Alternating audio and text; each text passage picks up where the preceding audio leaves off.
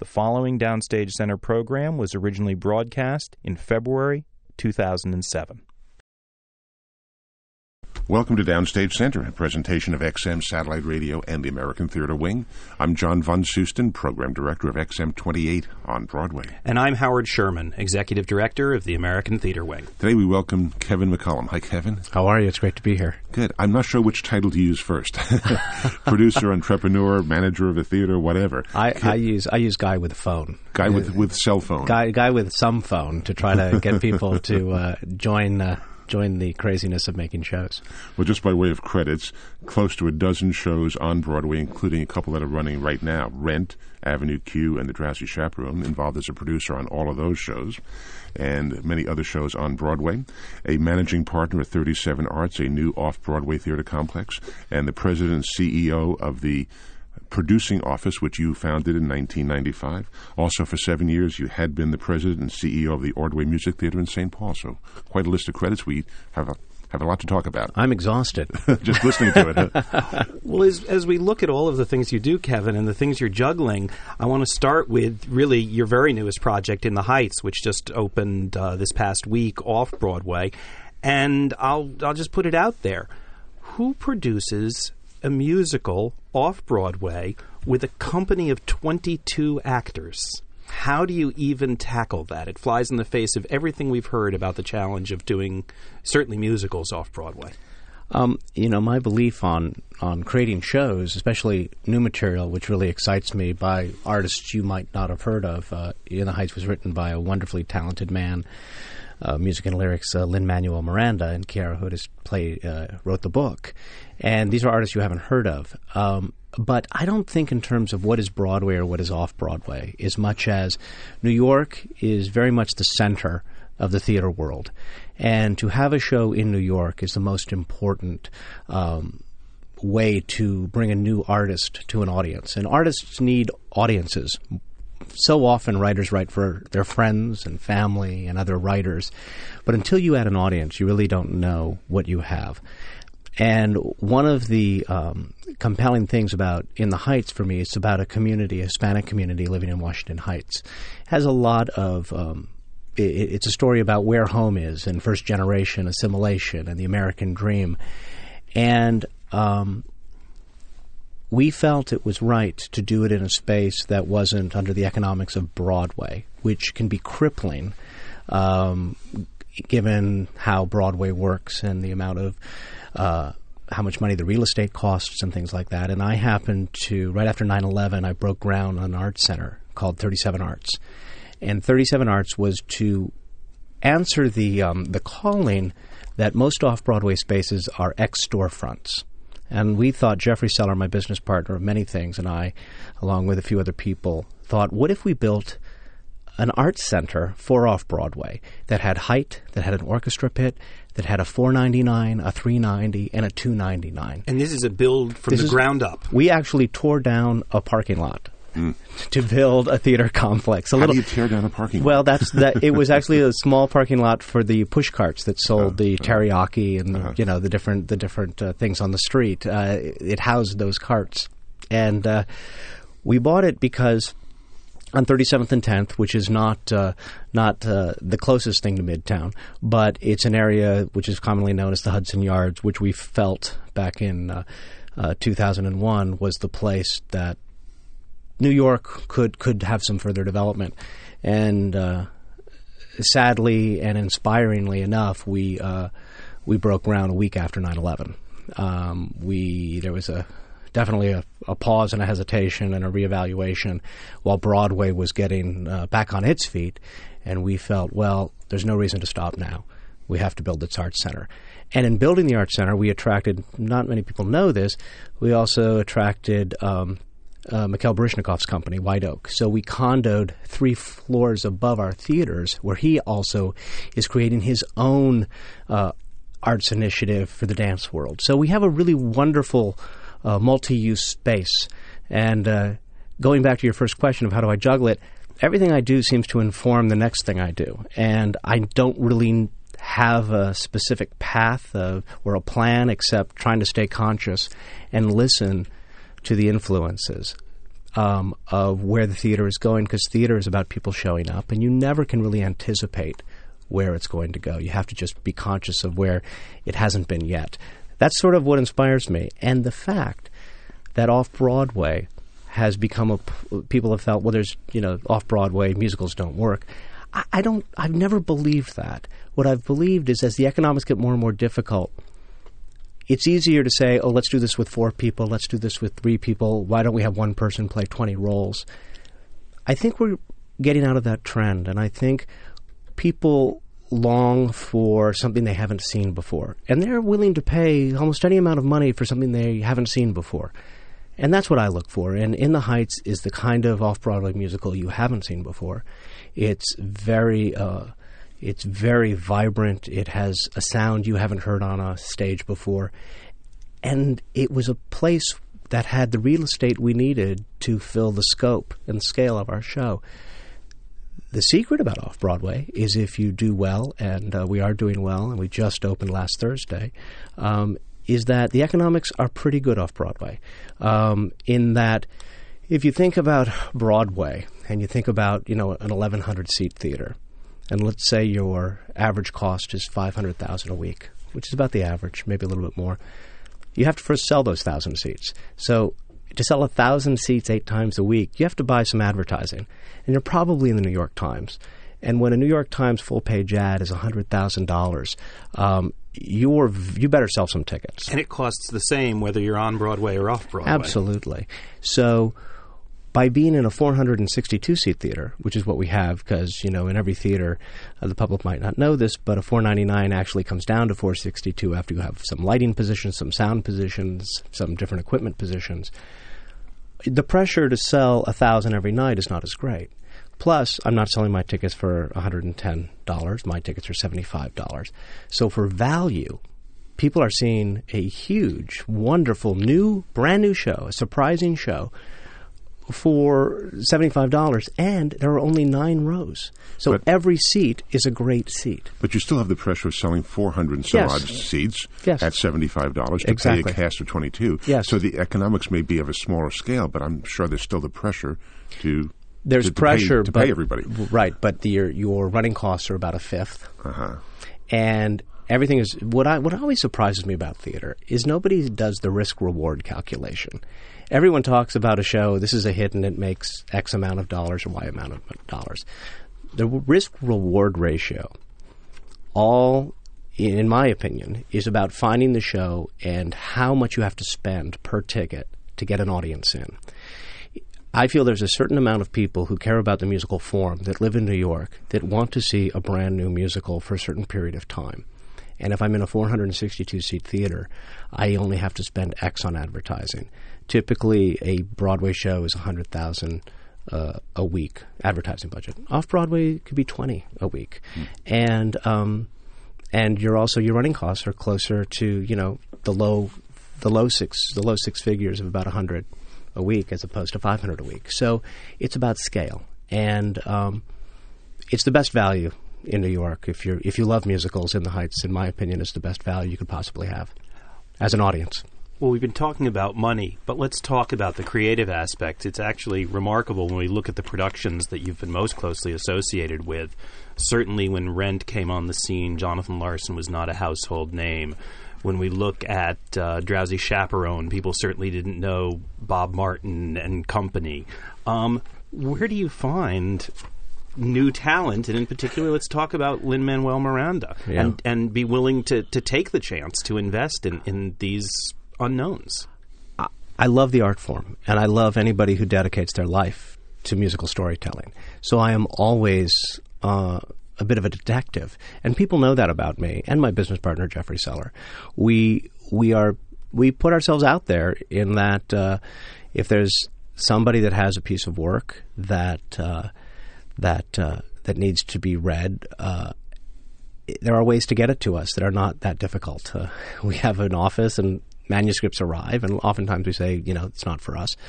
But on In the Heights specifically, Nevin Steinberg, who's a sound designer who I use a lot, we were on a subway while we were putting Avenue Q in the Golden Theater. And he said, I've heard of this thing, and it's this Friday, and you might want to check it out. It's this guy who's really talented, and I don't know anything about the show. I just hear he's really talented. And so I showed up that night on a Friday. And Jill Furman was also in the house, who had known Lin-Manuel Miranda before because she had produced Freestyle Love Supreme, which was a hip-hop sort of improv group. And as a result, Jill and I, after we saw that, we went out for a piece of pizza with her father, Roy, who also is a producer. And after a couple of slices of pizza, we turned to each other. I said, I think Jeffrey would like this. Let's go and get the rights. Even though this is not the show we're going to produce, Lin-Manuel Miranda has a voice of music storytelling I haven't heard. And it was just, I hadn't heard it. I haven't heard it, a story communicated in the way he was communicating it, which was the same feeling I had about Jonathan Larson and the same feeling I had about Bob Martin and the same feeling I had about Bobby Lopez and Jeff Marks.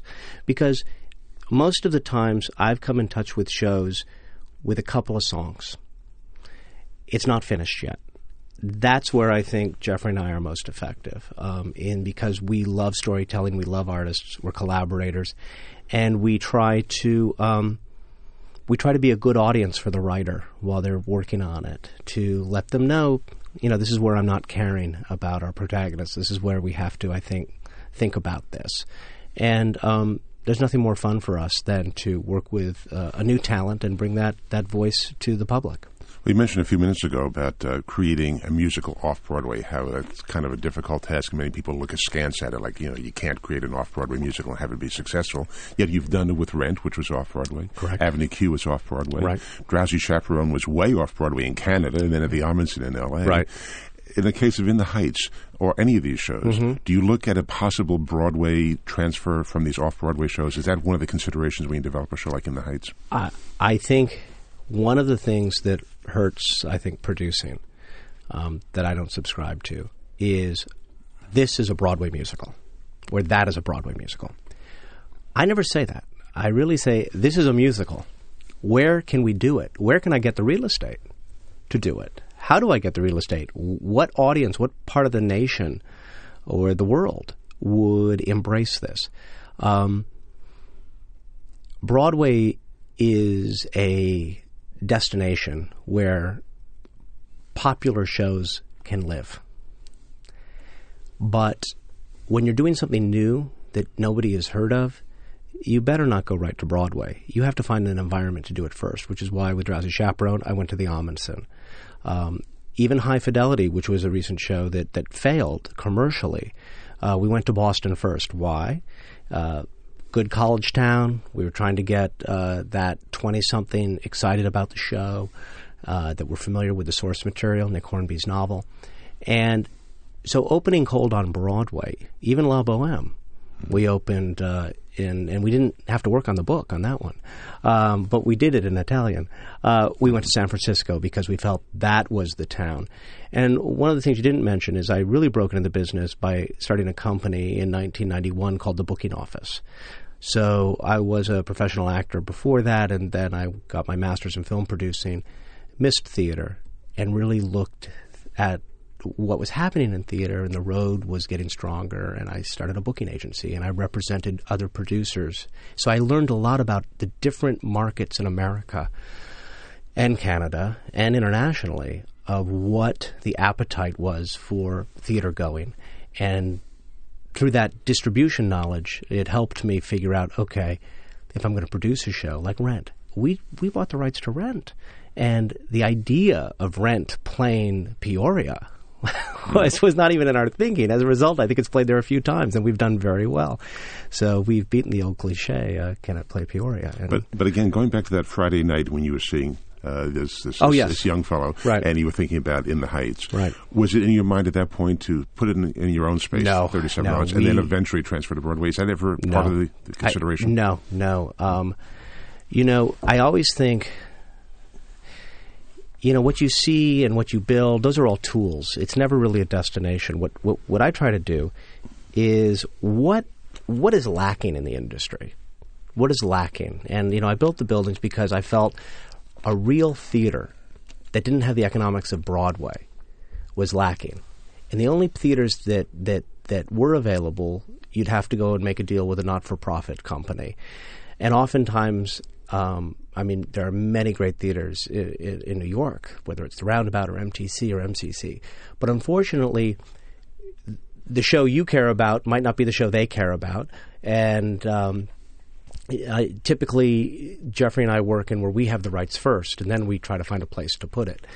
And it was difficult because I don't want to be in development. If I work on something, I want to get it produced as soon as possible for my relationship with the author, and because I want to produce things. It's what I do. I'm not a developer as much as I'm a producer, and development is part of the producing. Not development is never the destination. So as a result, it just seemed to work that way. There was not – I didn't feel that in the Heights, the story it became. Remember, when I saw it that Friday, it is nothing like what it is, what you see. There was a story about there was a brother and a sister, and Usnavi, who's played by Lin-Manuel Miranda, who wrote it, was not quite as central. But I fell in love with Usnavi, the character, and I said, if we can make him sort of the light and the street light and shine. And we started working with themes of family and home and Lin-Manuel Miranda's experience. Here's a man who obviously is second generation. He Hispanic. He went to Wesleyan. He had a very sort of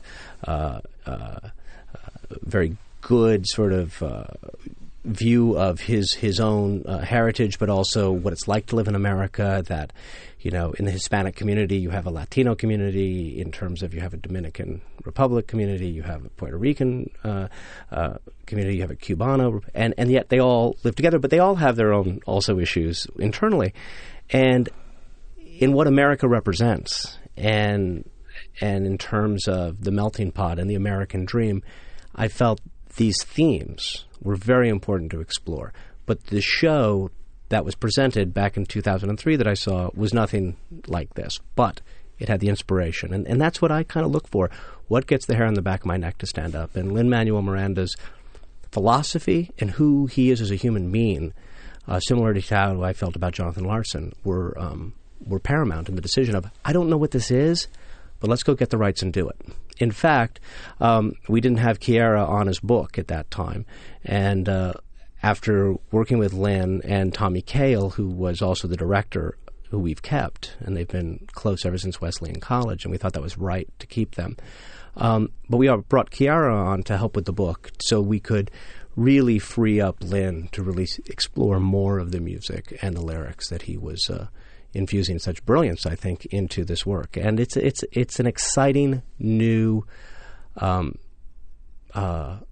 joyous musical.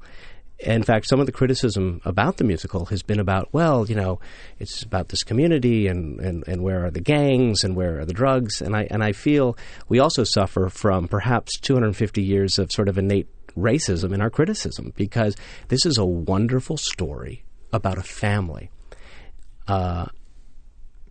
pursuing their dreams in present day. It's another contemporary musical. If you look at Avenue Q, Rent, even High Fidelity, In the Heights, these are about communities in New York. And it's one of the reasons why we couldn't take In the Heights and open it in Denver, because we felt it needed to be in New York, but there's no real estate in New York that can handle 22 people. Oh, wait, there's this building we built that actually has an orchestra pit and can handle 22 people. That's why we produced it. It was the only place we could find that had the physical plant. And hopefully this theater and this group of theaters will encourage more producers and writers to write more than just a 3-person musical. And I love 3-person musicals, but not every off-Broadway musical has to be a 3 or 4-person musical. So often people ask what a producer does, and you've touched on something very interesting, which is that Lin-Manuel was writing this show, you became involved, and at a certain point helped bring a book writer into the process. And the same thing happened with Avenue Q. Correct. Where Jeff and Bobby were writing it, and Jeff Whitty then came to the project. How do you, as a producer, as ultimately in this case a creative collaborator, How do you manage that process when you say to someone, what you've done is wonderful and I love it, but we think you need someone else? I think one of the things that Jeffrey and I are not very good valets. If it's cleaned and polished and here it's done, it's probably not the right musical for us. I think what is important that oftentimes writers, people go through marriages, and oftentimes in a writing situation, they have a marriage with a certain partner or a director or a designer. And oftentimes where a producer can be helpful is saying, look, I know you grew up with this person. Oh, I know it was your dream to always write book music and lyrics. And we can pursue that dream of yours. But at this rate, it's going to take 3 more years. Now, if you let us sort of bring you some information of people we've met, that we read a lot of material and we go to a lot of things.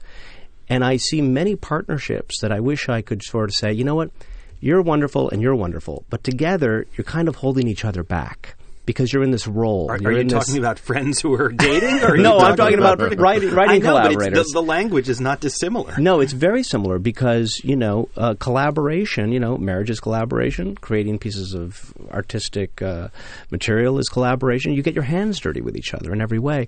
And sometimes those relationships and those roles you fall into don't necessarily help you grow as an artist. And one of the things that we did, and it's painful sometimes, and it's no fun, but you have to work with the authors. My job, as I've said to even Bob Martin and all the different shows I do, and sometimes when I'm talking to Bob Martin, I said, I'm talking to you, Bob Martin, the author, not the actor. And then sometimes I'm talking to him as the actor and not the author. But my job as a producer is to help authors have their dreams come true and get their shows produced. And if I can get their shows produced, then they will want to produce more shows with me, number one. And number two, other authors will say, oh, those guys get shows produced. And they're thinking of new ways to getting shows produced. So my job is to get to the marketplace as soon as possible because nobody makes money in theater until their show gets seen by a paying audience. Another interesting thing about In the Heights, we opened off Broadway. And the first 2 weeks of the previews, all the tickets were $25. And the second 2 weeks, all the tickets were $35. And after we opened, we still have a $35 ticket, but we also now go all the way up to $75. And it's very interesting how oftentimes when you open a show, the industry has been comping a lot. And therefore the perception is it doesn't have much value. But if you really charge $25, which is a reasonable price, and you put 22 people on stage, then you're not trying to make money those weeks. But what you're trying to do is saying, come see this show. It's $25. Take the risk. And part of our job as a producer is also to educate audiences to take risks on things they've never heard of before. And that's what I think a producer, what I try to do is don't think about, don't let cynicism win the day. Be a warrior for risk in that I'm putting it out there. I believe in it. Join me. And you know what? The threshold of entry is $25. And then what happens, more important than a New York Times ad, is how people talk about the show. I can't buy how you two will talk about the show after you see it, good or bad. And hopefully it'll be good. It was one of the ways basically all the shows, whether it was Avenue Q, which opened in the summer, Rent, which no one had heard of, definitely Drowsy Chaperone, when dear friends of mine really called me and thought they should commit me because I was bringing it to Broadway. But it's the word of mouth. And if that's what a producer has to capture a sense of excitement, of something new. And therefore, I think you have to think like a contrarian. I don't think you can think formulaically. I think the cost of it's not a disposable income item. It's an investment when you go to a show. So sometimes you have to start the show at a certain price point to even out the risk that they've never heard of it. Well, we're talking so much about your business practice, your philosophy. Let's jump way back and talk about how you first came to theater. It's sort of an interesting story in that you were not someone who was haunting Schubert Alley and standing in line at the TKTS booth from the time you were 12 years old. No. You grew up in what is often thought of as a relatively theater deficient state, namely Hawaii. Yes, it might be Broadway deficient, but the thing about the Hawaiian culture, and I was born there in 1962. My mother worked for CBS out there. And can I say that on XM radio? Sure you can. Okay. So I grew up around a TV studio and a radio station, but my mother was also an actress, did a few Hawaii Five-O's, and did we did a theater company, which is now called Diamond Head Theater, but back then it was called HCT, and it was on Fort Ruger. And growing up, I performed with my mom, and I ran tech in theater. But I was around, I didn't realize it. Wiesor Dorso played Sally in Follies, and my mother played Phyllis. And Wiesor Dorso started Mr. President and a few shows on Broadway. And Jim Hutchinson, her husband, was a dancer on Broadway, and he was the director of this theater. And Peggy Ryan, and all these people who actually performed on Broadway found Hawaii as their place to retire in their mid-40s when their knees were hurting, and built new careers there. But they were gypsies at heart. And I didn't realize growing up and doing the Music Man there and Our Town, and my mother doing Candide there. And we would get the rights before anybody else because we were in Hawaii. So our friends at the Rodgers and Hammerstein organization, or MTI, or whatever it was called back then, they would license these Broadway shows that were just done. Because they weren't expecting a national tour to show up. Right. So, okay, let's license it at that little theater. So we would work on this material, and no one had seen it necessarily in New York. So it was really open to interpretation. We did some wonderful shows at this 600-seat theater, and I did everything from run a carbon arc spotlight to being in the chorus to being, a child actor. And that's what was my after-school activity. Besides playing Frisbee. And in Hawaii, it was very, very masculine and cool to perform. In the Hawaiian culture, dancing, male, it's ritual in terms of it was very, we had May Day pageants. We were a very theatrical culture. When my mom passed away in 1976, I moved to Deerfield, Illinois, wonderful northern suburb, live with my aunt and uncle because I'm an only child, and they had two daughters, Marcy Heisler, who's a lyricist, and Eileen Heisler are my two cousins, and Eileen writes for television. They had just started a children's theater, but it was the most uncool thing you could do. Mm-hmm. So I was a 14-year-old. My mom had just died. I obviously was in a lot of pain. And I did what I always did, which was the theater, and I got teased a lot. But I realized then, they don't know. They don't know how much fun it is, because at that time, Deerfield was very sports-centric. They had just won the football conference that year for high school. Mm-hmm. But I stuck to it, and I was like one of three guys in chorus. And then we eventually, my senior year, I got the high school football team to be in the student show, which they typically did a kick line, but they did more. And now Deerfield, it was called Student Stunts. We wrote it ourselves. But now Deerfield is sending the entire choir this year to the Vatican to sing for the Pope. So it's really, the arts program has really grown since I was there. But I will say this, it taught me having my life in Hawaii, moving to Deerfield, Illinois, then going to Cincinnati Conservatory of Music and being an actor. I've never had any fear of being a contrarian, because I always say, they just don't know yet. And I remember that very much as a kid, like, they've only had sports here as the most important thing, and it was not considered a guy thing to do. And the one thing I will say to anybody out there, especially young men, if you spend time in the theater, it will prepare you to be a better communicator, businessman, and sports are great. But I always say, sports brings young people together to compete, where one must win and one must lose. That's a fine ethic. But the arts ethic teaches people to come together to effect change and to promote new ways of thinking. And that we need to balance that in our school system. There, I'm off my soapbox. On a lighter note, I'm just interested how you convinced the coach to let the football team appear in this musical Follies thing. Finally. Do it in baseball season. Well, finally they realized that there was a lot of very attractive girls in chorus, and it was good to be in the theater. If you were actually, they realized that I think part of it was that we had really good teachers. And there was a change happening. It was 76 to 80. And I really think that our shows were better. I was in every show. And I also played soccer and played Frisbee. I brought the Frisbee Ultimate team to Deerfield, Illinois. So we had it for 2 years that I was there. And I just think because the teasing didn't work, I think we were able to get more guys interested in coming and being part of the shows. Because they realized, I can get attention in another way rather than just playing football. You mentioned a while back you have a film degree. Yes. You ever work in film? I did. I got my master's in film producing at USC. Uh-huh. Jay Roach was my TA, who's now gone on to produce Borat and also all the Austin Powers and Meet the Fockers.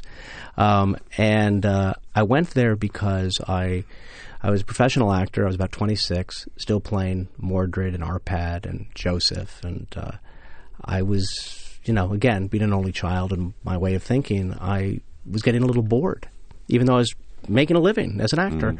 So I applied to USC Peter Stark program in film producing, and I got in. And I did 2 years of that, worked for Disney for a couple of years, was an associate production executive.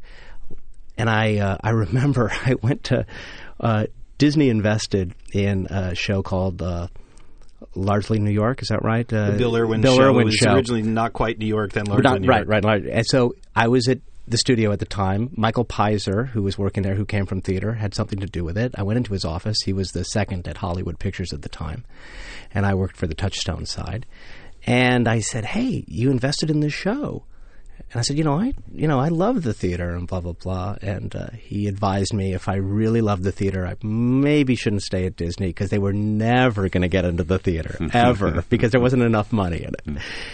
And I was getting married at the time, and I thought, you know what, I should pursue what I love. So I left Disney, and they were very good to me, and that's when I started producing shows, first out of my garage in Studio City. And then I basically moved to New York, and that's when I realized if I could figure out a way to work as somebody who represents producers, since I had no money, if I represent producers who were producing shows, and I could communicate to the theaters about what shows were coming up 2 years from now, that's a pretty good business. And I started it and hired a gentleman named Jeffrey Seller, who in a couple of years became my full partner, and we created the booking office by going to people like Manny Eisenberg and different independent. Roger Horchow was very influential. In fact, he gave me my first big break in that he let us distribute Crazy for You. So you moved to New York without a job. Without a job, I was unemployable, and I had half of a company. And about to be married or married at that I was point? married at that time. Actually, my first wife, Michelle Paulk, who was also in Crazy for You. Yeah. And so we moved here, and I started a company. And it grew because, in fact, I even applied to a job when I first moved here. And they said, "Why are you applying to a job?" I said, "Because I basically own a company that's about to be sold." And it was just a crazy, wonderful time where I just sort of made it up as I went along. And that has served me. And I would encourage anyone who wants to get into the theater, know the rules, but know that, the commodity you need more than anything else is a passion to do what you love to do. And I love telling musical stories. I love being a part of that process of how do we heighten reality, because every musical must start on the earth and end in the heavens for it to work, in my opinion. And so that ascension of what's possible through song and story is has always inspired me, and I can't explain why. I just don't question it too much. You have an interesting perspective on the business in that, as you say, you started out earlier on with the booking office. You say distributing. You were essentially out there promoting shows to be presented at the various presenting houses around the country on behalf of those producers. Is that correct? Correct. And we had to anticipate what they wanted 2 years before the show arrived. And then, as John mentioned in the introduction, for 7 years you were actually operating one of these presenting houses. What is the situation on the road for shows? Because as a producer, you're creating product. On the road, you're in many cases accepting product, or in your cases, you were selling it too. What's the difference in the dynamic between what people look for out there versus what we see here in New York? I think New York, you can still surprise people. One of the reasons I took the job at the Ordway was right before Rent opened, and I said, I'll take the gig, but there's this little show called Rent I'm working on that I might have to take me away back and forth. We should mention the Ordway is in St. Paul. It's in St. Paul, Minnesota, yes. And it's a wonderful, wonderful facility. And I went there to learn because I was 33 at the time, and there was an arts center, and I had booked in arts centers, but I'd never run one. So again, in my sense of keep learning while you can, stay conscious, I said, this is something different, let me try it. And I fell in love with that area of the country as well, and I also loved what they were doing. The difference now is that, and back then, is that the road, New York, is what I said earlier, that's really where you can launch a lot of information about your show. You can still come out of nowhere and surprise because you're an open-ended run. You have a tremendous concentration of media focusing on theater in New York. And many of the writers for the papers around the country come to New York for conventions, especially in the arts. So, unfortunately, the road will always be somewhat reactive to what is hot in New York, and that's just part of what it is. It's very different than a film business where you can go on 2,000 screens. You could never open, the show at the same time in 3 markets and expect any bang for your buck. But what you can do is you can do something like Drowsy Chaperone or perhaps In the Heights, which we're doing. You can open it in New York, and people know it's there, and they can discover it for themselves and take the information back. If enough information is taken back to St. Paul or Des Moines or Chicago or wherever, then oftentimes they will then want the show. But you need enough of the country to want it to create a real tour. If just Chicago and San Francisco want it, it's hard to tour. Maybe you then sell it to the Goodman and ACT, and they're done as local productions. But to distribute it, you really need critical mass of at least 50 markets to create a viable tour. Using the word you've used several times about yourself, you took a contrarian approach to the road when Avenue Q bypassed the road initially and went to Las Vegas. And I'm wondering now, reflecting on that experience, how do you feel that did or didn't work? Since we're now, of course, going to begin seeing Avenue Q nationally rolling out this summer, starting at the Globe, I believe. Yeah, it starts as a license at the Globe, and then it becomes a national tour in San Francisco, and we are doing a full tour. I think it worked out beautifully for everyone, with the exception of maybe Mr. Wynn. But I think Steve Wynn. Yeah, Steve Wynn, where we went. Where you were playing. But this is what happened, and there's a lot of drama about it, which was fascinating because anytime you can get a show off the arts page and on the cover of the New York Times, you're doing something right. Because one of the things I often fault the New York Times for is that theater is so relevant to the lifeblood of this city that I think they can afford to really understand that when you gather people, and you gather people by going to the theater, that's how you create a culture and a community. And theater is so important to our lives here in Manhattan, and yet sometimes I think we get short shrift. So going back to what happened was I went to the road first. We wanted to be on the road. And we got told, you know what, there's a show that just went out called Urinetown, another wonderful show, but Urinetown didn't perform that well as a tour. And we think Avenue Q is going to do the same thing. And therefore, we're only going to offer you X for the show. And it was very disheartening to me because I love the show, and I felt because it's a very inexpensive show to run, the price should have been higher. And knowing all these buyers, and I told them that, and we went back and forth, and lo and behold, while that was happening, Steve Wynn wanted to open a Broadway-style show. And he heard about our show, and he called.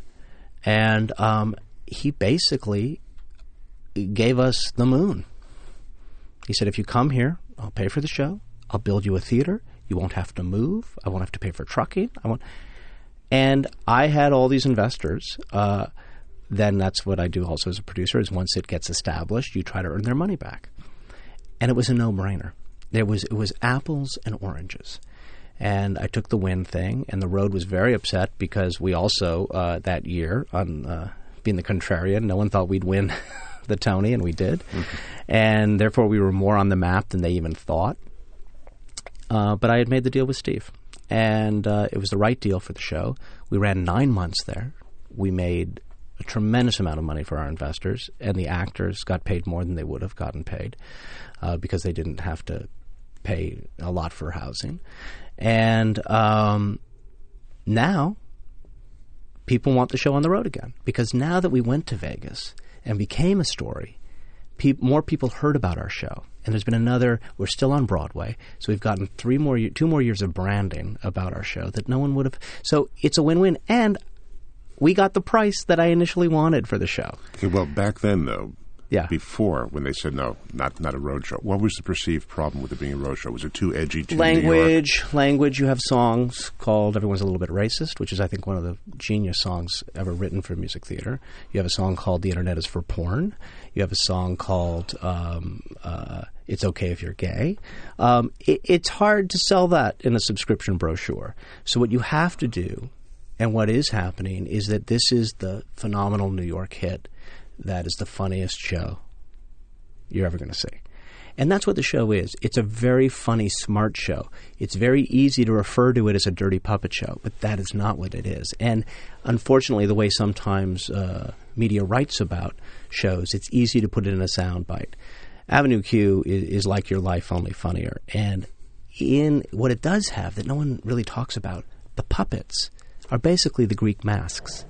We are allowed to be politically incorrect as long as it comes out of the mouth of a puppet. Because in our political incorrectness through a puppet, we actually get to the truth of how we're all a little paralyzed on how we're talking to each other.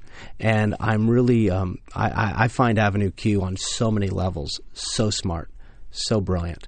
And I think America is going to discover it. And the buyers now have had a lot of their board members come see it.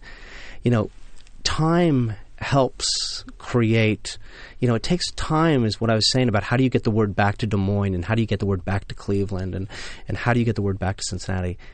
Sometimes it's just time and tourists and people taking, I saw this great show called Avenue Q. Yes, it has puppets, but it's so refreshing and so fun.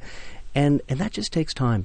We never would have had that much penetration if we hadn't have gone to Vegas. Well, I remember John Tartaglia and Stephanie DeBrusa were both here when Avenue Q was brand new on Broadway. This goes back almost 3 years. And they said when they were workshopping without the puppets, they weren't getting laughs. People were giving them strange looks, and it just wasn't working. Mm-hmm. The moment they put the puppets on, their hands started talking as puppets, it totally changed the whole dynamic. Mm-hmm. And suddenly the audience got it, and they laughed, and they got into the show.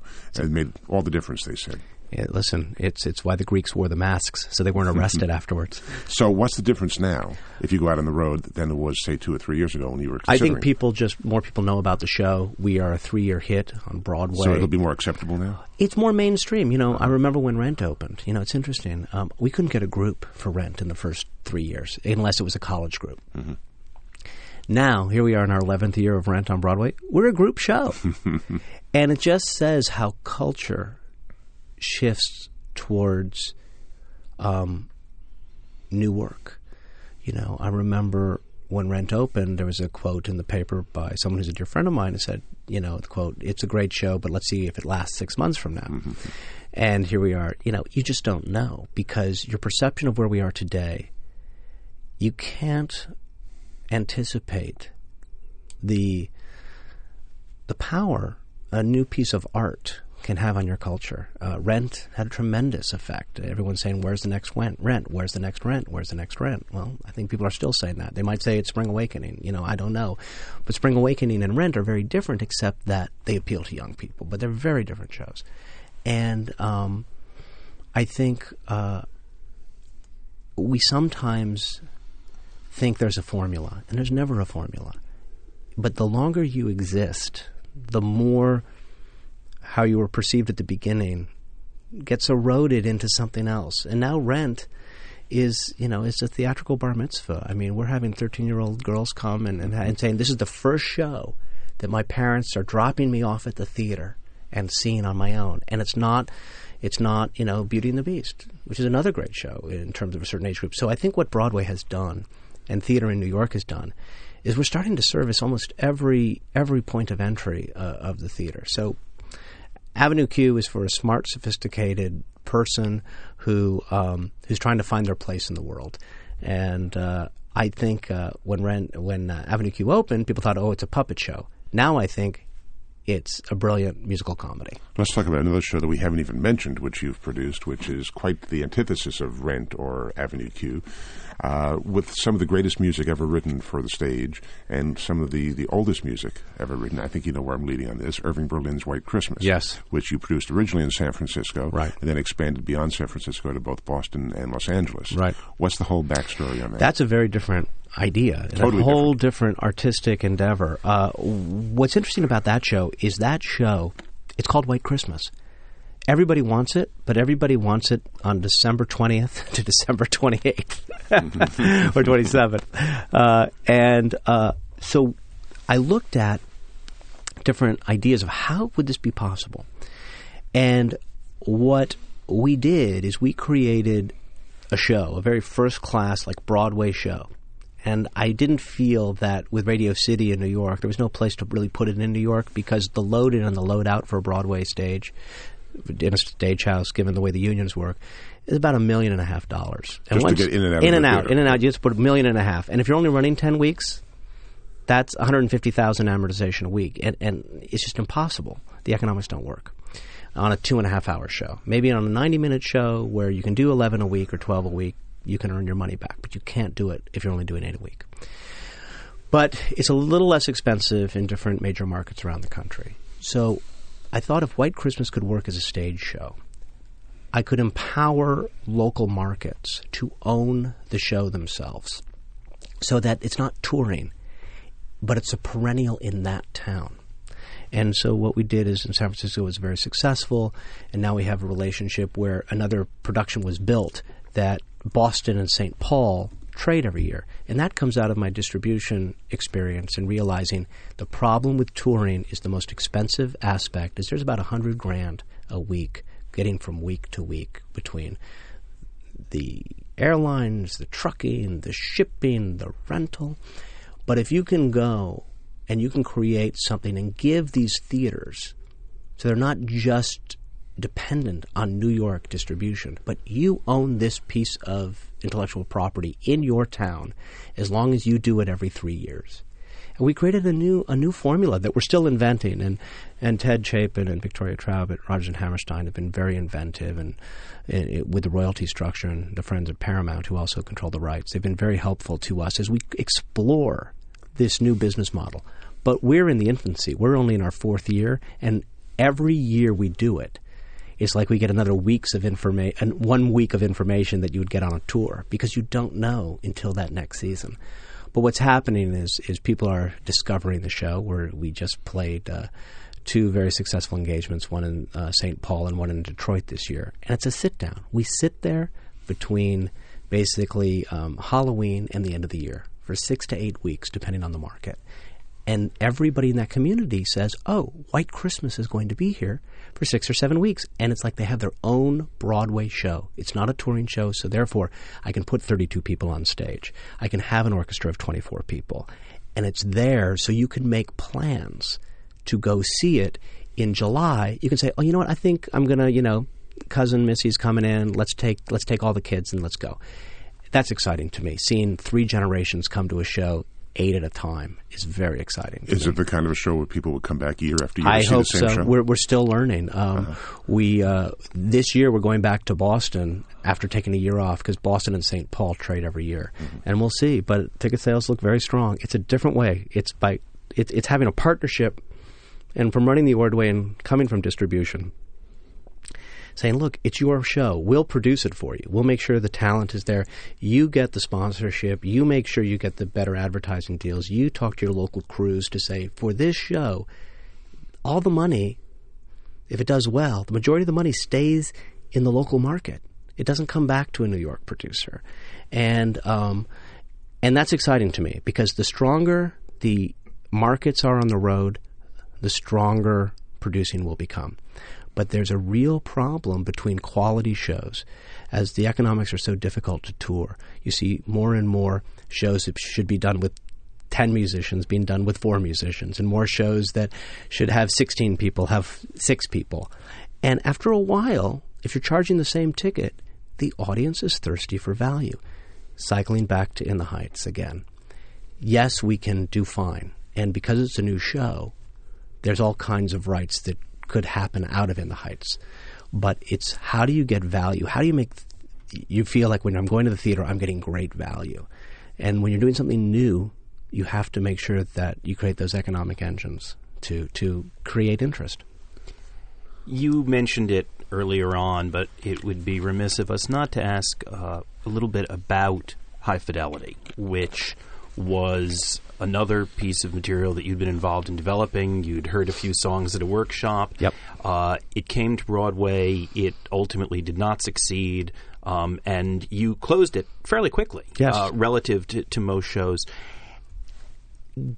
At what point do you as a producer realize or not realize where the lifespan of a show is going to be, and how did you come to make what's a difficult decision to just close a show right after it opened? Yeah, it was very painful. We went out to Boston, and we learned a lot about the show.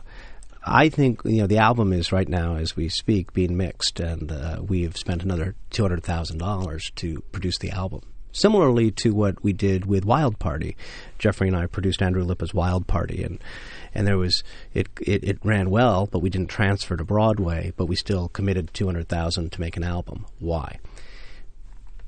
Because oftentimes you have a show that has tremendous artistic merit, which I think High Fidelity had, but for some reason didn't capture the public's imagination.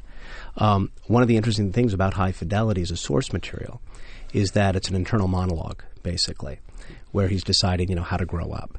It's a bit Peter Pan. It's a universal story, but it's not the largest arc you would have necessarily in a musical. And I think what happened is that Amanda Green, who I think is one of the finest lyricists, and Tom Kidd, great composer, and David Lindsay-Abaire, and Walter Bobby's a director, they created a wonderful evening taking this and dramatizing, which is basically an internal monologue. It was so different and perhaps didn't have a big enough arc that, and this happened, something's in the air, and the criticism was primarily, universally, like, who cares? And I cared a great deal because I thought what they did with the story and how they took the source material and I thought it was revolutionary what they did, and the set and everything was great. But you know what? The people who distribute information about the show didn't like it. The critics didn't like it. And at some point you have to decide, you know what? It's too snowy to go out today. And you're stuck in. And what we had to do is we had to batten down the hatches. We knew that if we kept running, we would lose the entire investment, and we didn't see the ticket sales react in any way. And the word of mouth was fine, but we needed it to be brilliant. And that's part of the problem of having a $500,000 a week nut. Now, if we had $120,000 a week nut, we could have weathered the storm, but there was no way we were going to weather it. And so, we returned about 10%. We're going to return about 10%, and it was the right thing to do, and we're going to make the album. And hopefully people will listen to this music and say, you know what? I know how to make that show. And it's, who knows?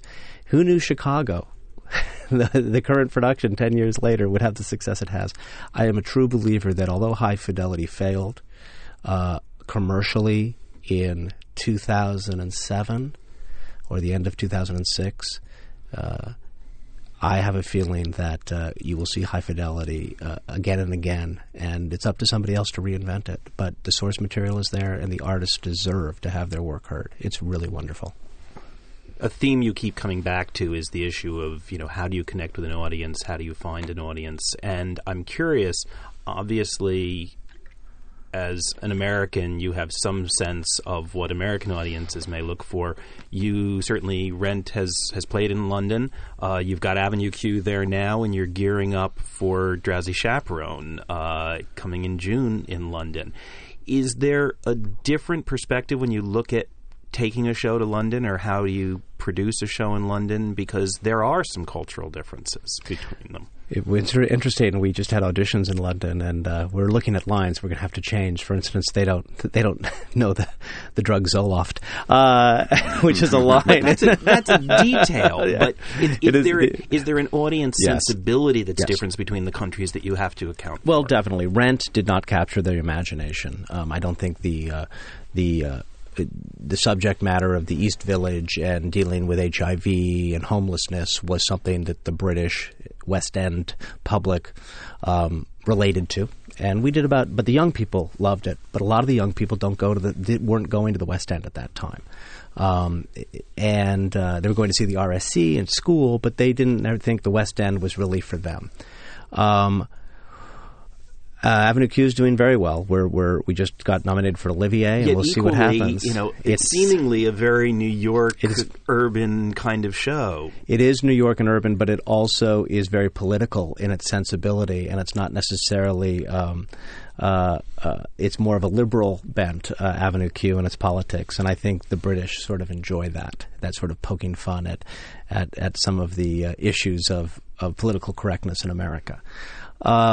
But that shows, and Drowsy Chaperone, I am very encouraged, because if you look at the whole idea of Drowsy Chaperone, so much of the technique, again, it was written by Canadians, but in fact, the ad in London might be, how do you write a great Broadway musical, hire 4 Canadians? The idea that it comes from music hall. If you're the sensibility, it's stepping out and just having fun, and there's a vaudeville aspect and an English music hall aspect to the whole conceit of how this record comes to life. And remember, Beatrice Stockwell, it was in the original Drowsy Chaperone in 1928 in the fictional beginnings of the show. And she was then Dame Beatrice Stockwell, so this was a woman who was appreciated. And we have Elaine Page to star as the Drowsy Chaperone, who is the biggest music theater star in London. So we're sort of playing the conceit by having a major star in London. So I'm very encouraged, but it's difficult. 2 things. Real estate is much more expensive there in the theaters, and the theaters are smaller. I'm in a 1,600-seat theater in Drowsy Chaperone. In New York at the Marquis, in the middle of Times Square. I'll be at the Novello, which used to be the Strand. It's now renamed the Novello ever since Cameron McIntosh bought the theaters. And it has 1,000 seats. But my expenses are going to be very similar. So, but it's not about, again, if you think about producing as how much money you're going to make, you will fail. What you have to do is you have to say, is it good enough to sell enough tickets that I can run? Because if you're running, then you're making some money, and making some money is the key, not trying to just swing for the fences. And then if you're lucky enough that it captures the public's imagination, the rest will take care of itself. When we got started talking about an hour ago, I said you're a very busy man, very talented man with a lot on your plate, and indeed we've covered everything from Hawaii to London and everything in between in the last hour. So on that note, Kevin McCollum, thanks so much for being with us today on Downstage Center. It's been a complete delight and pleasure. Thank you. Likewise. Thanks, Kevin. For the American Theater Wing, I'm Howard Sherman, reminding our listeners that these programs and all of the educational and media work of the American Theater Wing is available online, on demand, for free, from our website, www.americantheaterwing.org. And for XM Satellite Radio, I'm John Von Soosten for Downstage Center. That is a wrap, and thank you.